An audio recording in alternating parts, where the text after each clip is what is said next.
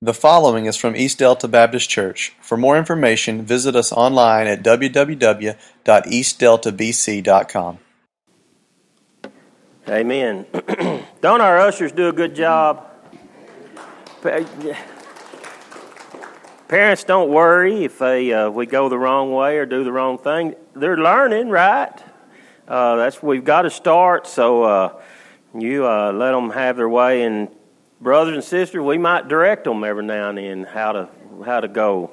We don't need to be so staunch and stiff-necked that we can't train up our young ones, and it's not a program that we need to be uptight about. I'm not saying we are, but I'm just saying I think they do a good job. I appreciate you parents helping them out and getting them up here. We're going to go to 2 Thessalonians chapter 3, and I've built a sermon here probably 6 weeks ago or longer, maybe 8 weeks ago, for Labor Day. And I was gone working on Labor Day. And I was gone the week before and the Sunday after. So last week I really wanted to go with the theme of what we talked about, and that's laying ourselves really treasures on earth and realizing that those things are all temporary. So this morning we're kind of going to go back and revisit some things about Labor Day. And I think they're relevant whether we're at Labor Day or whether we're a couple of weeks past, so just bear with me if you would. The first Labor Day, I think somebody took Thessalonians. There it is. I thought somebody swabbed it out of my Bible. The first Labor Day, does anybody have any idea what the very first time it was celebrated? Just a year. Anybody got any idea? Okay. Anybody else? Nobody here was alive. Okay. It was 1882. I don't think anybody was alive back then from here, but it was a Tuesday, September the 5th in 1882, and it was in New York City, and it was a Central Labor Union got together, and they had plans to celebrate labor, to celebrate an opportunity to work. The next year, they made it a holiday, September the 5th, 1883. In 1884, the first Monday in September was selected as the holiday. It was originally posed to the Central Labor Union, and they urged other companies to do this, or other cities to follow the example of New York. That's where it was at. And they call it a working man's holiday. That's what it was called then on that date. 85, it began to spread even more through more cities and in states. And in 1909, it became a national holiday. The Women's Auxiliary Topographical Union, the form, they put together a statement about Labor Day, and from that that was a proposal about Labor Day. And here's what it said. Part of what it said was, this will be a holiday and a parade to exhibit to the public the strength and the spirit of the trade and the labor organizations of our community. So it was a day to demonstrate that, a day for parades where people came out and celebrated those who worked. Listen to this description. I really like this. The reason for this, the vital force of labor added materially to the highest standard of living and the greatest production the world has ever known. Listen to that again. The vital force of labor added materially to the highest standard of living and the greatest production to the world that the world has ever known. It's brought us closer to the realization of our traditional ideals of economic, political democracy. It's appropriate, therefore, that the nation pay tribute on Labor Day to the creator of so much of the nation's strength, the nation's freedom, and the nation's leadership, the American worker. Well, that's what the ideal was behind Labor Day. That was the ideal, that we would celebrate. We would put a day aside that we can say, because of the American workers, we have the benefits we have the blessings we have. Of course, we know under all of that foundation is God the Father. If you go back and you look at the Constitution, it was built on the foundation of the Bible. It was built on the principles that God had laid out for us. And the Bible has a lot to say about work. And that's what we're going to talk about this morning. 2 Thessalonians chapter 3, 10 through 12 is where we're going to is one of the scriptures we're going to look. Now we're going to look at a lot of scriptures this morning. So with this, I want you to think about this. Have you ever seen those signs that say "We'll work for food"? You may not see many of those in Delta County or at our one flashing yellow light we have downtown. But if you go to a city or anywhere that has a red light, somewhere that you can stop, there may be someone there with a sign that says, "We'll work for food," or any number of things. Would it be unreasonable to suggest that sign would say, "Must work for food"?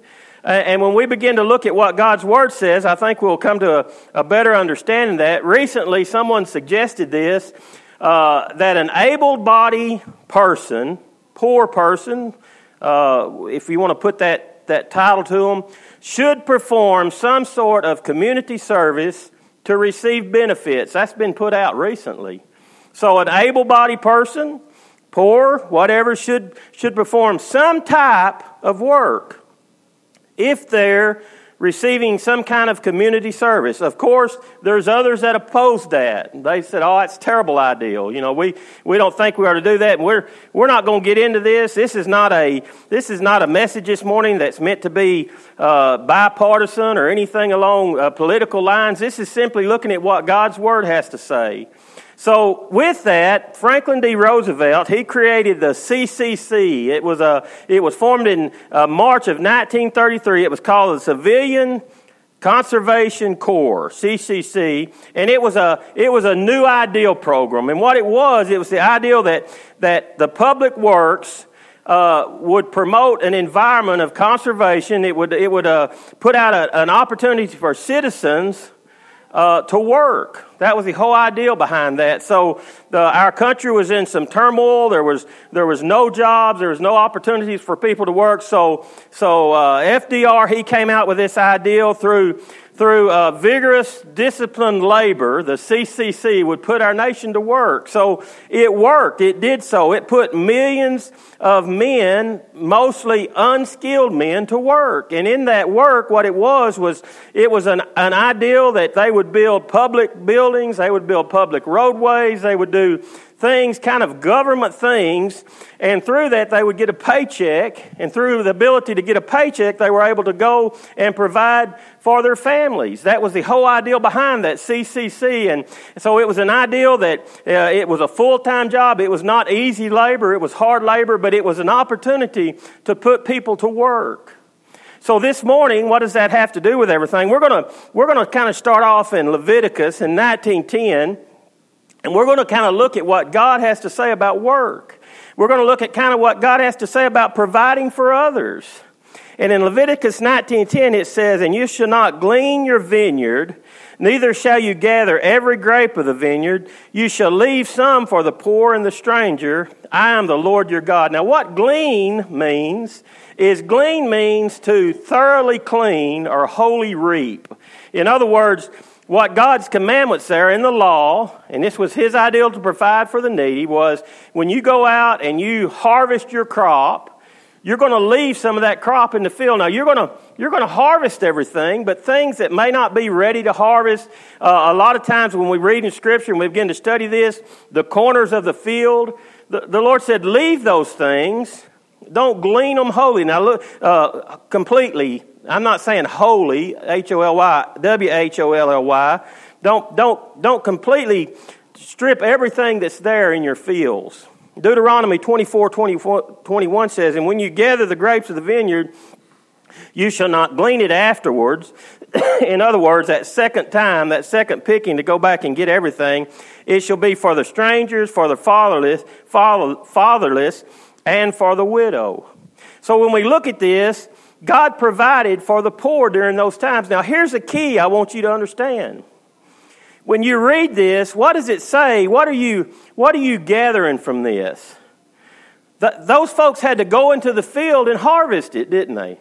God provided it for them. God said, okay, here's how I want to provide for you. When you go out to your fields and you bring in your harvest, leave some of the corners, leave some of the pickings there in the field. And that way, when those strangers, when those fatherless, when those come in and they have a need, they can go out into the field and they can gather up for what they have. They can gather for their needs. And if we go down and get a better understanding of this, Ruth in 2:2, this is Ruth chapter 2, verse 2, it says, and Ruth, now she's husbandless, okay?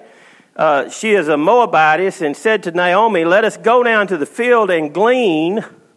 So what does glean mean? That means to actually thoroughly reap, okay?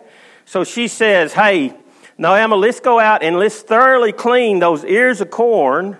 After him whose sight I shall find grace. And she said unto her, go, my daughter. Now Ruth 2:7 says, and she said, I pray to you. She's talking to the master here of the field. She said, I pray to you, let me glean and gather after the reapers among the sheaves. So she came and had continued even from the morning until now, and she tarried in a little house. All right, this lady Ruth, she's an ancestor of God. She's going to be in the line of Jesus Christ. I said God and Jesus Christ the same, but she's in if you go over in Matthew, she's in the ancestry of Jesus Christ. We find her here. We find that she's living in poverty, but she's going and she's working. Now Ruth 2:16, this is Boaz talking. Boaz told his servants, now let some fall in handfuls. Okay, so they're harvesting, and Ruth has come to him. He said, she's asking, can I go out and glean your fields? And Boaz is kind of starting to fall in love with her, but he says to his servants, let some of it fall in handfuls for her purpose, and leave them, that she may glean them, and rebuke her not. So what I want you to see out of this is Boaz, he starts to fall in love with Ruth and Naomi, and he says, hey, when you're out, servants, when you're out working in the field, drop some handfuls of grain. It'll be easier for them, because I love this woman. But notice this, even though he loved her, what was she still doing? He was still saying, but she's going to go out and she's going to gather up. She's going to provide for herself. She still had to do work, but she got a little extra blessing from this. Well, I want you just to think, what was your first thought there? Maybe you haven't had a thought yet, but to me the first thought when I read that is, well, if he loved her, why didn't he just give it to her? Why didn't he just say, just gather up a couple bushels, let's carry it over to Ruth and Naomi, and let's just let them have it? I think the reason being is, we're going to see a little bit later in Scriptures, he understood that Ruth, she wanted to work. She wanted to provide. She wanted to go out and use her hands. And he was saying, you know what, I'm going to give you the opportunity. Ruth, I want you to have the opportunity to go and to provide for yourself. Oh, by the way, servants, make that a little easier on her. But we're not going to go out and we're not just going to give things to her. So that kind of brings us to 2 Thessalonians chapter 3, verse 10. And this is what it says, for even when we were with you, this is Paul talking about some of his followers and some of the apostles there. Even when we were with you, this we commanded you, that if anyone will not work, what does it say? Neither should he eat. The sign that says, must work for food. For we hear that there are some which walk among you disorderly, working not at all, but are busybodies. Well, what does that sound like? There's some among you that they're not working, but they're always busybodies. They're always there getting into this and getting into that and trying to be provided for. Now then, he says, that we as such we command and exhort you by our Lord Jesus Christ, that with quietness they would work, and that they would eat their own bread. Now, I challenge you to underline some of these scriptures or mark them down somewhere so you can come back and realize that this is not something that we've had to twist around and take out of context, but this is what God's plan is. And for his disciples, he says the message to the church at Thessalonica was this: hey, if you're not willing to go out and work, you shouldn't be able to eat. And we have busybodies that's not working, but they're going around, they're being divisive, and they're stirring things up. Notice that he didn't say those who could not work. Now, I want you to hear this morning. This may be so far out in left field, you're thinking, why are we even talking about this? Well, I believe that we're supposed to look at the full counsel of God's Word. And I believe when it comes to work, that's part of God's Word. And I think we need to know it and we need to understand what it says. Do you agree with that? So that's why we're even looking at this. So there are people who are truly disabled. There are elderly that need to be provided for since they cannot work. What was God's plan for them from the beginning? If you go over to Acts, and you look at the first church, what did the first church do? It met the needs of the elderly. It met the needs of those who were not able to provide. So it was a plan of God that those who had no relatives, God had put that in place. That's what Ruth ends up being. That's the whole story there. Her relatives have died, and God had put into place. This is how we provide for those. We go through the church, and the church cares for the poor. The church cares for those who cannot provide for their own self. And also during that culture, there were some who sought alms. They went to the church and they sought alms. So when we look at this passage, don't say we're just striking out those who are not able to work. We're not striking out those who are too old to work. God made provisions for them, and He made it through the church. I just wonder, how often are we asked for money when we're headed to our own jobs? Many times we see people that's made their job to ask for handouts, don't we? I was in Mesquite, Texas, and I worked for Encore down there. We weren't Encore back then, but we were TXU or TU Electric or some name. And I was over in this kind of the southeastern part around Seagoville, and there was a guy there on the corner, and he had some type of sign asking for some type of handout, and he getting things pretty regular. There's a KFC there on that corner, and I was actually up there turning their power off because they had a fire anyway. Well, I watched this guy, and after a few minutes, he walked away. He walked across the street. He walked down a parking lot, so I just drove my company truck right around the corner, and he walked into a parking lot, and there was two more guys sitting in a brand new car. This is true. One got out, handed him a lunch. He took the sign and headed back down to the corner. They were working shift work. You know, they had worked it out that, hey, I'm getting hot out here. You go stand down there a while. And it was their job. That was what they did for a living. And when we look at that, I think that's what we need to understand. That's not God's plan. It's not God's plan for us. It's not God's plan for our nation. And remember, we're built upon the foundation of Jesus Christ as a nation. Many of you, you run across people that won't work because they say, "Hey, I'm a grade higher than what's available." I got my job with Texas Power and Light because of that. They hired a guy. I went and interviewed. I interviewed about 5 or 6 times. Got turned down.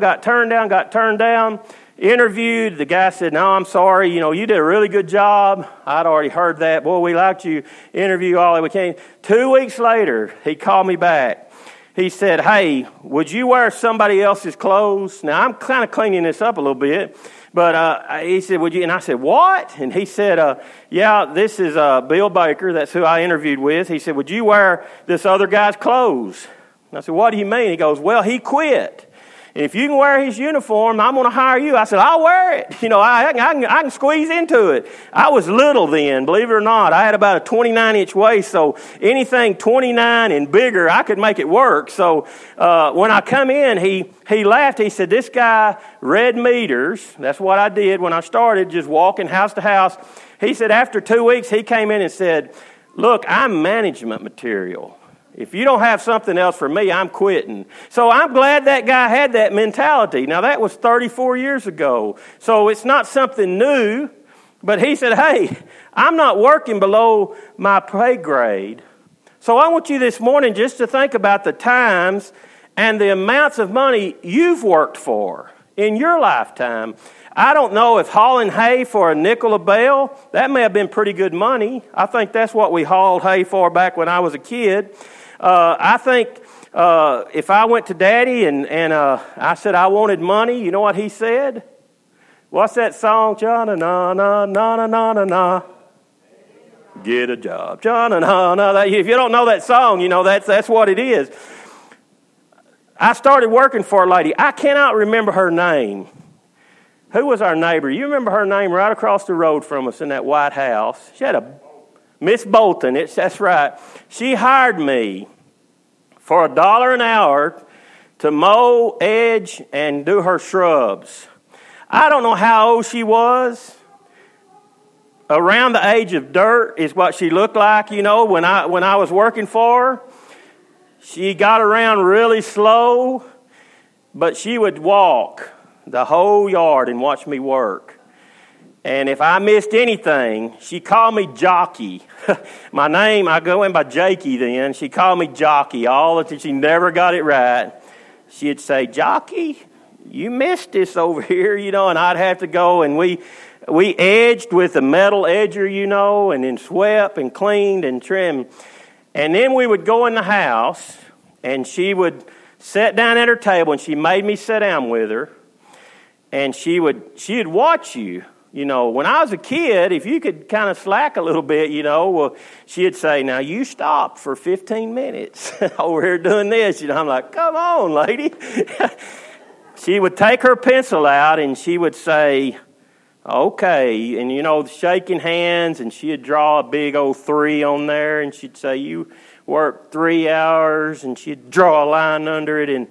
And she'd say in a quarter hours, and I'm paying you $1 an hour. And she would do the long division with a dollar and a 0.4, and she'd say, all right, this is a quarter, and it goes into $1 and the decimal, and so I owe you $1.25. And she had the first dime she ever made, but it didn't matter. She owed me $1.25. But you know what? I was proud to have that, weren't you? I mean, when you was there and you got to look across the lawn and you got to see the edging, you got to see the shrubs trimmed, and on top of that, you had a couple of bucks in your pocket. Wasn't that rewarding? And so from a young age, and I was just thinking this morning how I'm sure there's many of you here who'd like to tell that same story. Oh, I remember when I started, and I remember doing this, and I remember growing up. I remember getting married, and I made $600 a month. And I'd bought a house. I told y'all the part of this story. I had bought a house and got married. And my house payment was about $250 a month. And I was making $600 a month. And I bought a Ranger boat. And my payment was $350 a month. Go figure. That was not one of my brightest moments. But listen, I think what's happened to us is we've moved into a place where kids, and I don't know, that's kind of a general term for me now, they want to graduate and start where mom and daddy is, don't they? They don't want to start down here in a 700 square feet home where we did, and they don't want to buy a $1,500 house or a $10,000 house. They want to drive the new car and live in the brick house and do all those things. And when that don't happen, they say, well, I can't work for that. Miss Bolton, I can't work for $1 an hour. I need to be managing somewhere. Instead of saying, well, I better work for $1 an hour. How many of you have worked in temperatures below freezing and way above 110, and you may not have loved it, you may have hated it, but you realize, hey, I have to do this. I have to provide. I have to have a job. How many of you have worked at this job for 8 or 9 hours a day or 10 hours a day and then got off and then went and worked at another job just because, hey, I need some little extra money. I need something that I can put together and I need to be able to have this or to afford this. And I'll tell you something else. I've never been able to quit a job before I found another one. Have you ever done that? I don't think I've ever quit a job. I've got laid off from a couple of jobs, but as far as just saying, you know what, I'm just going to quit. I think we need to understand, folks, that's not what God's Word says. And we can think about God's Word and we can put it to all these spiritual applications, but remember, God's interested about all of our life. He's interested about every aspect of our life. And part of His ideal for us is to be working and to be providing and to be making use with our hands. I think for those that receive some public benefits, I see no reason they can't perform some type of civil duty, whatever it may be. I don't see why we can't look at what the plan is and say, you know what, because we're helping you. I think the problem is we forgot that the ideal behind helping someone is to what? Get them on their feet and get them moving, right? Not give them something where they can get on their butt and sit on the couch all day. That's not the ideal. The ideal behind something helping is, hey, we're going to give you a little push, we're going to give you a little help, and then we're going to move you on out where you can go out and provide. I think we need to understand that's the ideal, and that's where we need to be headed today. I love this movie, and my Sunday night and Wednesday night folks that come, y'all always talk about the show that comes on, can't even remember the name of it all of a sudden, Lock Up. And have y'all ever seen that Angola? Do y'all know about that prison?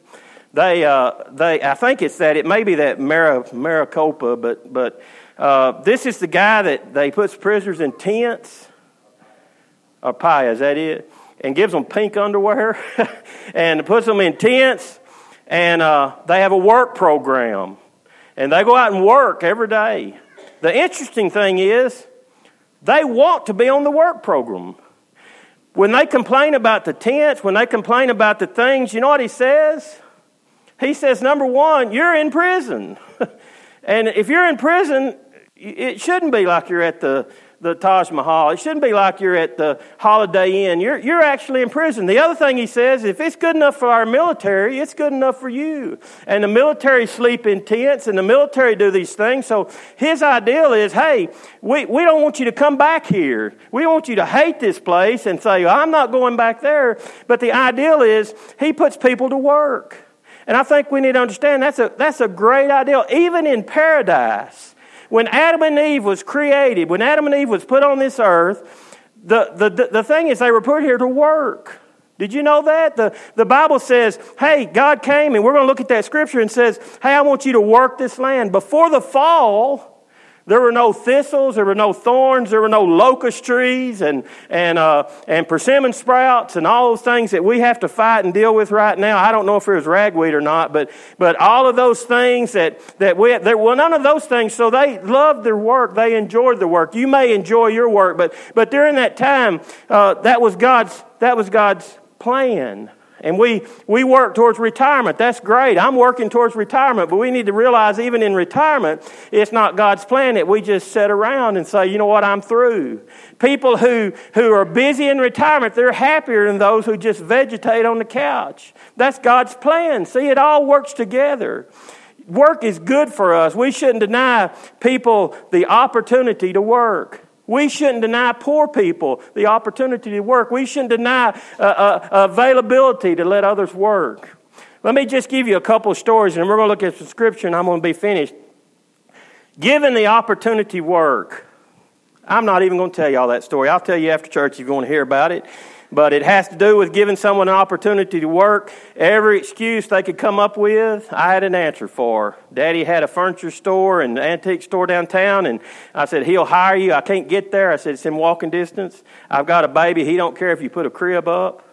Well, I can't do. I don't know. All you got to do is sweep and dust.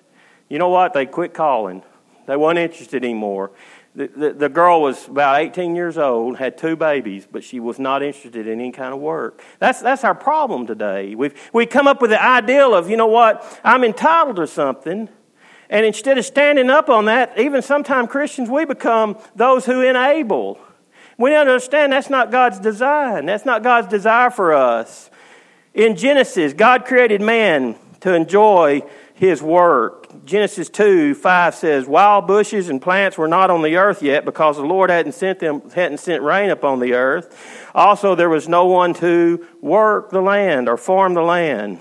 Verse 7, the Lord God formed man out of the dust of the earth, blew the breath of life into his nostrils, and the man became a living being. In verse 15, chapter 2, the Lord God took the man and he put him in the Garden of Eden, and he said to him, work the land and take care of it. That was God's design. That's God's plan. That's why we were created. We were created to worship God. And in our worshiping God, he says, I've given you a purpose in life, and that's to provide and to work. Romans 4, verse 4, Paul's talking. When people work, their pay is not regarded as a gift, but something they've earned. Listen to this. I know I'm taking that scripture out of context, because what Paul is talking about is working for salvation. What I wanted you to see in this is even though that's the context, what he's talking about a principle regarding contracts and obligations. So when Paul says this, he's not saying go out and work. He's talking about salvation. But the principle in the contract is this: their pay is not regarded as a gift, but something they've earned. Okay? That's the principle in contract that he's using. Now, in salvation, he's not talking about salvation. But I just wanted you to see the ideal that Paul says, hey, we all understand this. When we work, what we receive is not a gift. It's something that we've worked for. It's something that's due us. When you say, I have rights to these things, you do. You have a right to work. And not only do we have a right to work, we have a right to be paid. And when we work and we get paid, we've earned what we have. 1 Corinthians 4, 11 through 16. To this very moment, this is again Paul, the apostles are talking, we've gone hungry and thirsty. We're clothed in rags, we're beaten, we wander from place to place. We wear ourselves out with hard work. When we're cursed, we bless. When we're persecuted, we endure. When we're insulted, we answer back with kind words. We're no more than garbage in this world. We're the scum of the earth at this very moment. I write this to you, not because I want to make you feel ashamed, but to instruct you as one of my own dear children. For even if you have 10,000 guardians in your Christian life, you have only one Father. For in your life in union with Jesus Christ, I have become your Father, bringing good news to you. I beg you then to follow my example. Chapter 9, 3 through 10. When people criticize me, this is how I defend myself. I don't have the right to be given food or drink for what I've done, for my work. People were criticizing Paul because the church was giving him food and drink, and we could go into all of that, how that worked out. So he says, don't I have the right to be paid for my work? Don't I have the right to follow examples of apostles, the Lord's brothers, and Peter by taking a Christian wife or meet with me on trips, or Barnabas, and the only ones who have worked, are they the only ones who have worked out our living? What soldiers have their pay? What soldiers ever have to pay their own expenses in the army? What farmers do not eat the grapes of their own vineyard? What shepherds do not use the milk from their own sheep? I don't have to limit myself to these everyday examples because the law says the same thing. We read the law of Moses, do not muzzle an ox when we're using him in the threshing grain. Now, is it God's concerned about the oxen? Did not he really mean us when he said that? Of course, that was written for us. Anyone who plows, anyone who reaps should do their work in the hope of getting a share of the crop. Colossians 3, 22 through 24. It says slaves. Now, if you're in the King James Version, it says servants. So we're not talking about slaves in the form of slavery we were thinking about. We're thinking about workers. We're thinking about those who serve others. Obey your human, it says masters. You go back and you look at that original text, it says, here's how it defines it, Mr. or those in authority. So basically what it tells us today is workers, obey your bosses in all things. Not only when they're watching you because you want to gain their approval, but also with a sincere heart because you're reverent for the Lord. Whatever you do, work it with all your heart, even though you're working for the Lord and not for people. Remember that the Lord will give you a reward that he has kept for his people. For Christ is the real master whom we serve. Isn't that a great passage of Scripture? Paul says, look, whatever you do, workers, obey whoever those are in authority.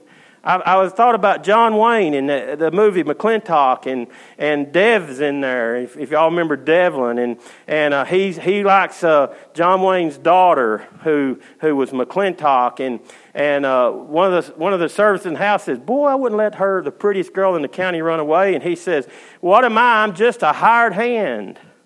And John Wayne McClintock says, Devin, you spin some of the oddest thoughts sometimes.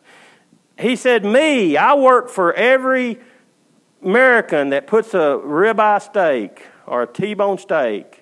And you work for me. That's the same thing. See, what he was saying is, hey, we're working for a bigger authority. We're working for something. Even if we're working for someone, do it with all our might, with sincere hearts. Work out of reverence for the Lord. Ephesians 4:28. Let him who steals steal no more, but rather let him labor, working with his hands, those are things which is good, so that he may have something to give back to those who are in need. 1 Thessalonians 4:11. Try earnestly to be quiet and do your own business and to work with your own hands, just as you've been commanded. Luke 5:5, Simon answered, we worked hard all night long and let down our leads.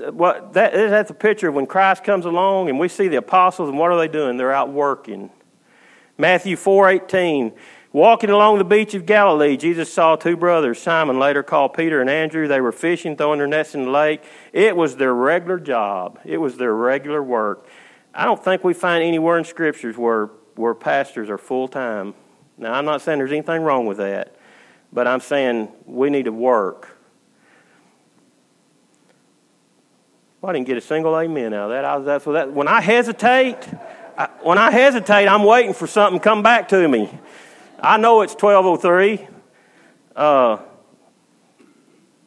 Over in Proverbs 12:14, listen to this, and then we're going to close with this. Well-spoken words bring satisfaction, but well-done work has its own reward. Proverbs 12:24, the diligent find freedom in their work, but the lazy are oppressed by theirs. Proverbs 14:23, hard work always pays off. Mere talk puts no bread on the table. 14:35, diligent work gets a warm commendation. Shiftless work earns angry rebuke. 16:26, listen to this, appetite as an incentive to work. Hunger makes you work even harder. 18:19 says, slack habits are sloppy, and work are as bad as vandalism. Slack habits and sloppy work are as bad as vandalism.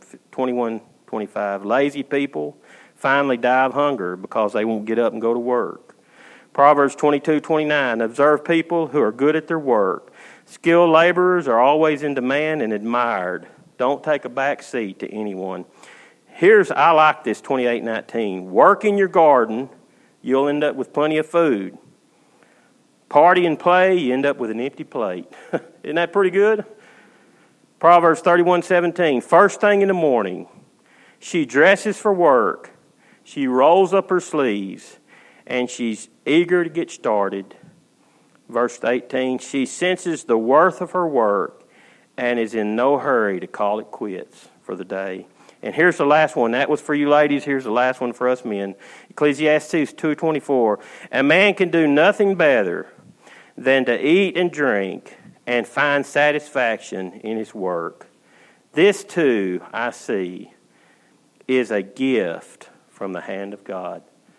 Do you ever end a day, and yesterday me and the boys were down at the place, and we're clearing out some land and building some new fence, and at one point we just stood back with a glass of water.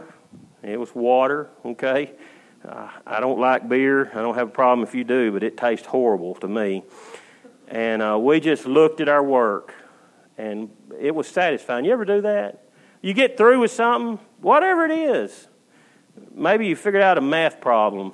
Y'all seen them people that just write a mile of math on the board, and then they get back and they're satisfied. Maybe it's building a new building. Some of y'all were builders last week, and just to look back and say, you know what? That's so satisfying to see that work at the end of the day. What did Proverbs say? Those who don't work, they're oppressed. They're depressed. But those who find work at the end of the day can look back and find satisfaction. I love what he said there. I see this as a gift from God. Let's pray together. Father, this morning, I pray that we would know it's your desire for us to be about your business. And Father, we know that part of your business is using our hands and working and using our minds with the abilities you've given us, Father. I thank you that you've made a way that we can work and work for a lifetime and then find an opportunity to retire and enjoy what you have given us. But Father, at that, we still have a job in your kingdom, a job to work the land, a job to be those who are going out to the fields that are ripe into harvest. And Lord, I thank you for those in our church who are able to go and to go serve meals at college during the day when others are working, and to provide transportation for those in the community that need rides to the doctor when others are working. Father, I thank you for the opportunity you've given us. You've opened doors for us to be able to provide in that way, Lord. I thank you for the working hands in this church that provide for their family. And then, Father, even beyond that, they provide for your kingdom through gifts and offerings. Lord, I thank you for the opportunity you've given us to be a part of what you're doing. Lord, I pray that we would always be mindful. I pray that we wouldn't be enablers, but, Father, we would be one who would offer work. And, Father, we would be able to find jobs, and we'd be able to help those in need. I pray as a church we'd be mindful of those who have needs, and we can reach those needs and we can meet those needs. I pray that you direct us in those fashions. I pray that you direct us to those that need a push start, that just need to get back on their feet, where they can go out and begin to provide for themselves. Lord, I pray that we'd be sensitive to those areas. Lord, I pray that we would be led by you and directed by you. You would make our thoughts of how we can best minister and how we can best be about your business. Whether it be spiritual work, whether it be our physical labor we go through, I pray that we would do it all, not for earthly masters, but, Father, we would do it all as we know we are truly working for you. You are the one master. And, Father, I pray that we'd approach our days like that, knowing that we serve you through the work of our hands. Lord, I thank you for each one that's here. I pray, Lord, that we would just serve you in all that we do, and I pray this in the name of Jesus. Amen.